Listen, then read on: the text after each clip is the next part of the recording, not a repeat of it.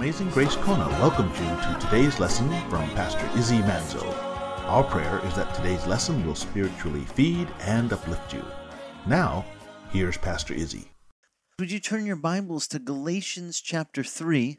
We just came to the last two verses of chapter 2. We're going to bridge into this morning's study. Now, Paul had, in chapter 2, had said that he went back to Jerusalem, and Paul was recounting his testimony of what the Lord had done in his life, the things that God had worked in him and called him to do. He said that he was the apostle called to the Gentiles. And he says, and while he recognized this, when he went to Jerusalem, he had a discussion with Cephas or Peter about this, and he recognized Peter's calling was the apostle to the Jews. And sometimes because of my Catholic upbringing, I was always taught Peter was the first pope in the Catholic Church.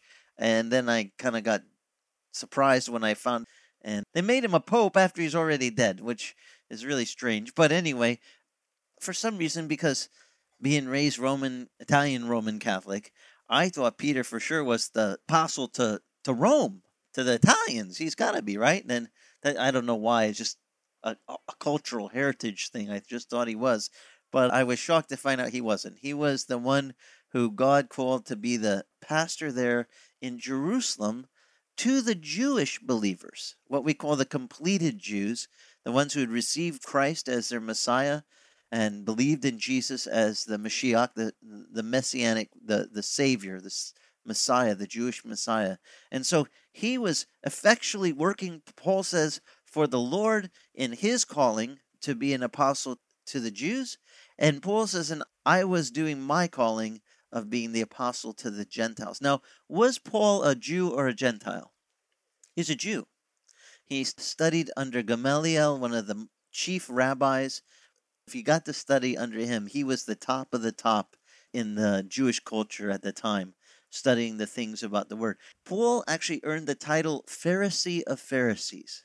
This is the top of the top class of the Pharisees. When you get this title, Pharisee of Pharisees, you have done a lot of homework.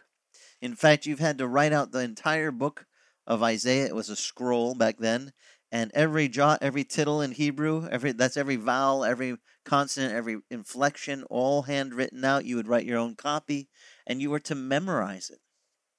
So talk about having really become acquainted with what we call our Old Testament. He had to write out the law, the Pentateuch, the first 5 books of our Bible, Genesis, Exodus, Leviticus, there's a real easy read, and Numbers and Deuteronomy, and he had to be acquainted with all of those 613 Levitical statutes that break down the 10 Commandments. Paul was a student of the law. Now, we saw that Paul said that when he arrived in Jerusalem, he noticed that Peter had withdrawn from eating with the Gentiles. And Paul went and opposed him, he said, to his face. He said, Peter, the Lord showed you that what he calls clean, you do not call unclean. Yet you will not eat with the Gentiles anymore, and that's hypocrisy. Because God has already called salvation not just to the Jew, it was to the Jew first, but then to the Gentile. And so now Paul arrives and he sees that Peter has been swayed by the men that came from James, that they were swayed, and they started to withdraw and only begin to eat with the Jews as according to the custom of the Old Testament law. And so Paul told them, he said, this isn't right. You should stop that. And so he did, and he at least reproached him. I don't know whether Peter began to eat with the Jews again or not, but I know that Paul told him, look, we're Jews by nature. We're not from amongst the sinners amongst the Gentiles, but we don't even live the law. Why are you trying to put the law on these Gentiles? And so Paul is going to go on to explain the relationship of us as Christians with this Old Testament law. And this is really important. I know that as Christians, you're going to run into certain sects, especially in the United States of America. We have some different groups that run around, and they actually pick and choose parts of the Old Testament covenant. And they weave those parts into their Christianity. And I want to show you something that you ought to know from the scripture to help you maybe be able to process whether the things what they're incorporating are being done in the right spirit. Because sometimes people take the letter of the law of the Old Testament and they try to impose it on the Christian experience today, and they wind up falling so short. They wind up messing up, and they actually stumble a lot of people with their doctrines. So let me show you something that will help you in processing these things when you might run into somebody that says, "Oh, you're a Christian? Well, do you keep the law?" Well, it's okay that you're a Christian, but just like what Paul ran into, they said to the Gentile believers that were coming to the faith, "Well, that's fine that you hold to Jesus and faith in Jesus. That's good. But are you circumcised?" Right away, they went to the Levitical law and said, "You haven't been circumcised. Therefore, you're not really holy to God." So let's pick up there. Paul said, "I have been crucified with Christ. It is no longer I who live, but Christ who lives in me. For the life," he says, "which I now live in the flesh, I live by faith in the Son of God, who loved me and delivered himself up for me. And I do not nullify the grace of God, for if righteousness comes through the law, then Christ died needlessly." You know, if we could be righteous before God by keeping the law, Jesus wouldn't have had to die for us. But can any of us keep the law? What's the scripture say? If you break the law in just one part, the scripture says you're guilty of the whole thing. So there was only one who kept the entire law. Jesus said, "I didn't come to abolish it, I came to fulfill it." And Christ fulfilled the law as only he could, because none of us are perfect and could fulfill the law, but he did on our behalf. And therefore, Paul goes on, and this is where chapter 3, verse 1 picks up. It says, "You foolish Galatians." He says, "Who bewitched you? Before whose eyes was Jesus Christ was publicly portrayed as crucified?"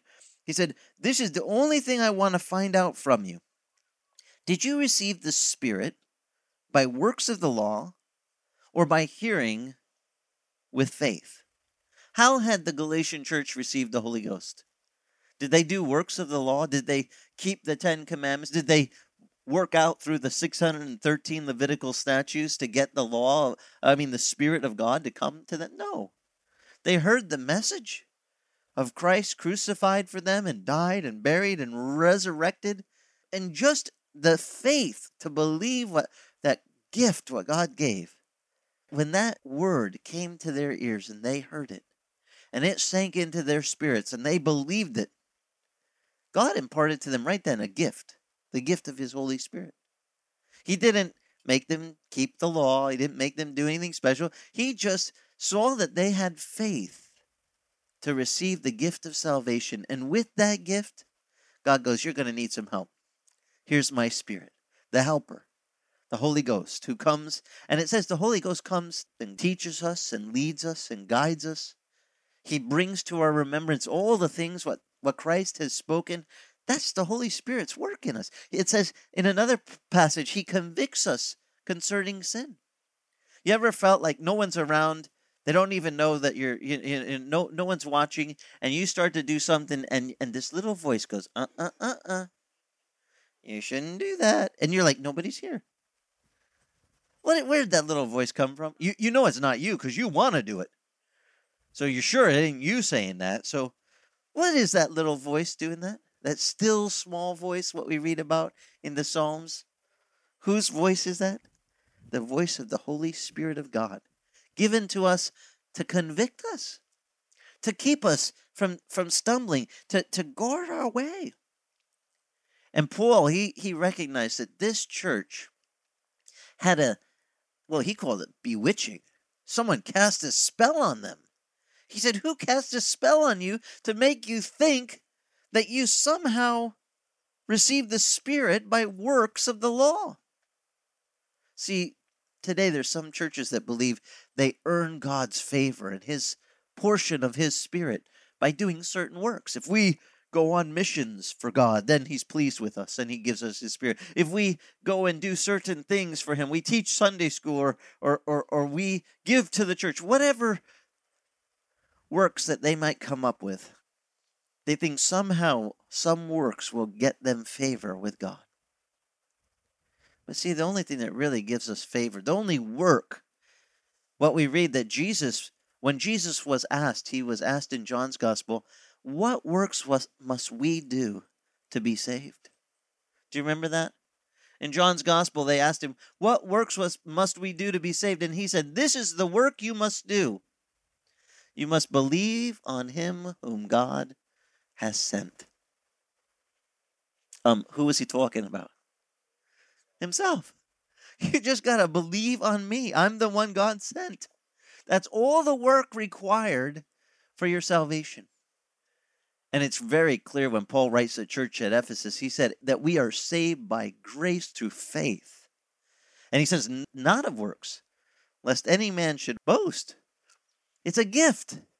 It's just a gift given to us. And yet there is something within human nature that likes the idea of maybe I could earn God's favor. I could somehow get in good with him if I could just do the right works to please him. Well, he did all the work for us to save us. And we have to be careful. It is appealing to our flesh to think that we could somehow supplement God's gracious gift with our effort. When the scripture is very clear, and the book of Ephesians says that right after it says God saved us just by faith. It's his grace. By grace we've been saved through faith, not of works. Not a result of works. But, interestingly enough, if you read the next verse in Ephesians, this is Ephesians 2, 8, 9, and 10. For by grace you've been saved through faith, not of yourselves. It is a gift of God.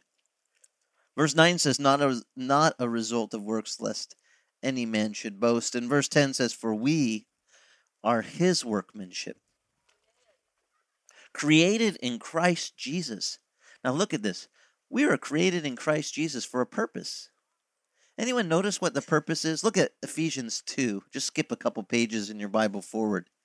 So Ephesians 2:10. We were created in Christ Jesus for good works, which God prepared beforehand, that we should walk in them. Wait a minute. First he says we're saved by faith. It's a gift. Nobody can earn it. There's no works that can do it. And then he says, and now we are God's special workmanship. What's that mean? We're his workmanship. What's he doing? He's working on us, right? And as his work in us is being done, there's a purpose. We were prepared by God to do good works. Do the good works save us? No. Are we to walk in good works as a believer? Yes. But so quickly people like to subtly twist these things. There are some real false preachers out there that will tell you you must do these good works to be saved. And I've been to one particular church. They taught us you have to join their church. You have to be baptized in their church. You must go on missions for their church. You must give money to that church. And then you must give more money. And all these things. Be married in that church. Wear holy underwear. Be sealed in their temple.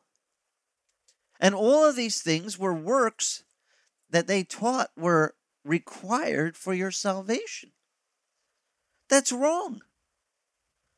Now, by the way, this is the Church of the Latter-day Saints. Some of you guys have heard of this church, the Mormon church. I was excommunicated from that church because I asked, wait a minute, I thought Jesus said the work we do is believe on him to be saved. Is that right? Now, I made the mistake. I was a young, zealous believer, and I came to faith and found out that the Mormons were telling me there was the only true church. And so you needed to read the Book of Mormon and the Doctrine and Covenants and the Pearl of Great Price and your Bible. Well, that's 4 different books. And when I put them all next to each other, the Bible had like the most pages. The Book of Mormon and the D&C, and those ones were short, a couple hundred pages, and the Bible was like a couple thousand. So I thought, I'll memorize they wanted you to carry all these books with you to do the missions. And so I thought, there's a lot of books. And I had the backpacker's mentality. Everything you carry in your backpack gets heavier and heavier the farther you walk. So So I thought I'll just memorize all those other books first. And then I started to read the Gospel of John. And as I got through the Gospel of John, I didn't even get to the last chapter of the Gospel of John. And all of a sudden, I had all these problems because what Jesus taught in the Gospel of John conflicted with a bunch of the things what I was reading from the bishops and Joseph Smith's writings in the Book of Mormon and in the Doctrine and Covenants of the Mormon Church. So I just asked my Bible study teacher, "Excuse me, I got a question. Jesus says you do this to be saved. You just believe on him." And there was that fellow on the cross that said, "Remember me when you come into your kingdom." Now, before he said that, he told the other thief, "Shut up." Because remember, the other thief was mocking and saying, "If you're the Messiah, why don't you get down off of here, save yourself, and save us?" And that would have been a real quagmire, because if Jesus would have saved himself, would he have saved us? No. But the other thief said, "Shut up. We deserve what we're getting. We are guilty. This man," he said, "has done how much wrong? Nothing." And it's interesting to me how simple salvation is. A recognizing of the thief's sin, he recognized his own sin, and he recognized Christ didn't have sin. And so he turned to him, he said, "Please remember me when you come into your kingdom." And Jesus said, "I tell you, this day you shall be with me in paradise." Now, raise a hand, if you don't mind. Who believes that guy went to be in paradise that day? Of course. Did he get sealed in the Mormon church? Did he get baptized? Did he go on Mormon mission? Did he have his attendance sticker? Did he give his 10%? Did he give gifts above the 10%? Did he do all of the... There's 10, by the way, there's 10 different steps that you're taught in the Mormon church that you must do to ensure your salvation. I say, you foolish Mormons, who has bewitched you? Did you receive the Spirit by works of the law? This, by the way, we could just substitute different names of different groups today that have gone on to try to work out works to say we have the Spirit because we do these works, when indeed the Spirit's only given as a gift. Just comes to you because you have faith in Jesus. Just like salvation went to that man, that thief, that day.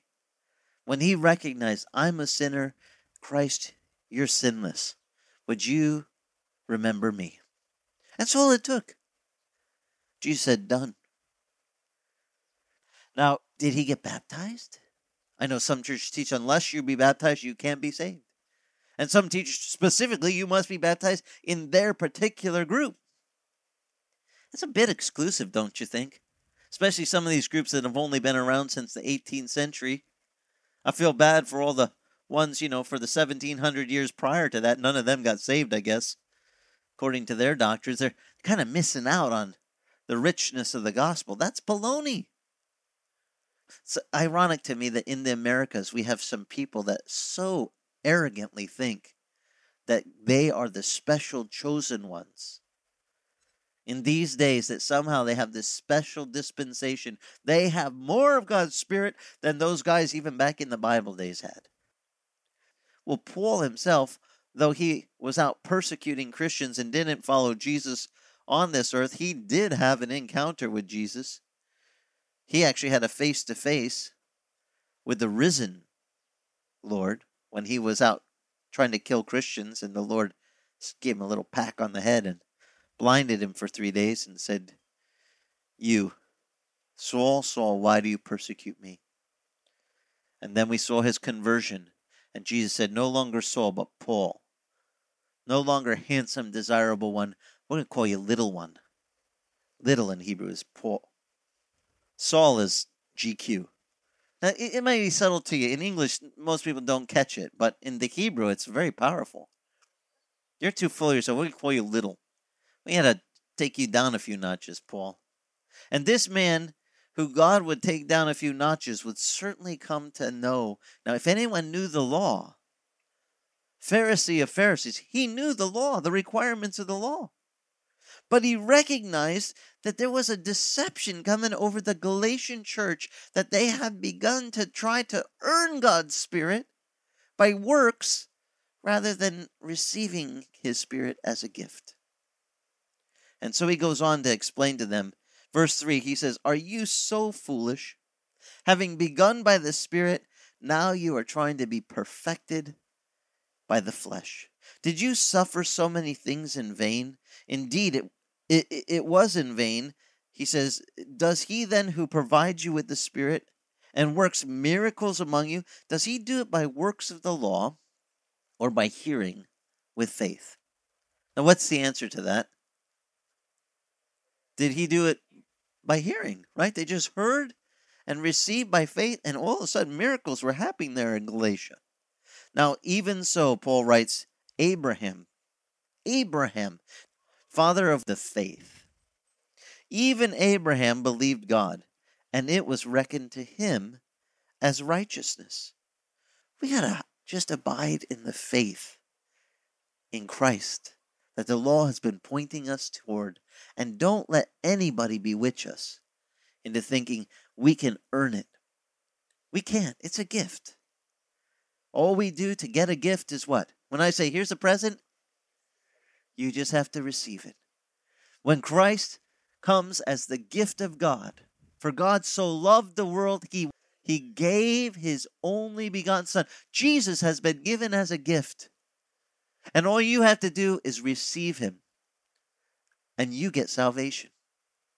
And when you do, it's not by any works, any things you can boast. It's just a present where God says, I want to give you my Son. Do you want him?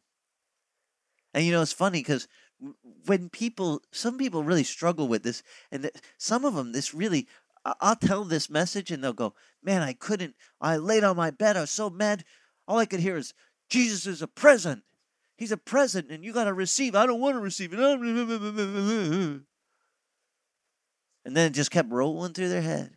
Have you ever seen people fight against receiving the best present ever? I have. I've seen people go, I don't know what that Christianity is going to change me. I said, I hope so. I mean, some guys really need changing. I was one that needed it. And I don't know why some people think that's such a bad thing. Because without Christ changing us, what trouble we'd be in. So at the church of Galatia, a spell had been cast on them. But Paul says something that we need to know. It's always the truth that sets us free. Let's go back to the simplicity of the gift that's been offered by God, his Son. And let's tell people, the law, yeah, it's good. It points us to the one guy who fulfilled the law, Christ. But before the law ever came, the fact that God was pleased with men who believed is already an established covenant. Because Abraham believed 430 years before the law, and it was counted to him as righteousness, no law included. Now my question to you is, what if someone never heard the law, but they heard about Jesus? Could they be saved? Yes. And if some group comes along and says, but you have to add the law in. No, there's an original covenant already established. The covenant of Abraham was already made. Abraham believed God, and it was counted to Abraham as righteousness. It counts without the law. The law was added because of transgression. We just need to get a little grip on why did God put it there. So he could point out the sin. So he could point out the need of a Savior. But Abraham believed it before the law even came. And you might have a friend who believes it, never heard of the law. But they hear of Jesus and they believe. And you know what? That counts. Because they're just being grandfathered in by the original covenant that God made. Let's not get pompous and think we're better because we studied some of the Old Testament rules. And don't make those rules anything about salvation, because they're not. They're just things that point out our sin. They're our tutor to lead us to Jesus. Now, if you'd like, you can receive Christ as that gift, and you get everlasting life. If you don't know how to do it, just pray with me. It's very simple. All you have to do is go to God. Just say, God, I'm a sinner. Something like this. Dear Lord, I'm a sinner. I confess my sin to you, and I ask you to forgive me of my sin. And I ask you to have Jesus come into my life, come into my heart, and dwell with me, that I can have your gift of salvation. Grant that to me this day. I ask it in Jesus' name. Amen. Amazing Grace Kona thanks you for listening to today's lesson. You can listen to today's lesson or any of the radio lessons on iTunes titled Celebrate the Lord, or at our podcast site, celebratethelord.org. And if your travels take you to Kailua Kona on the Big Island of Hawaii, come visit us. We meet Sunday mornings, 9 a.m. on the beach at the north end of the old Kona Airport. For more information on Amazing Grace Kona, go to our church website at amazinggracekona.com. Amazing Grace Kona is the original Calvary Chapel Kona.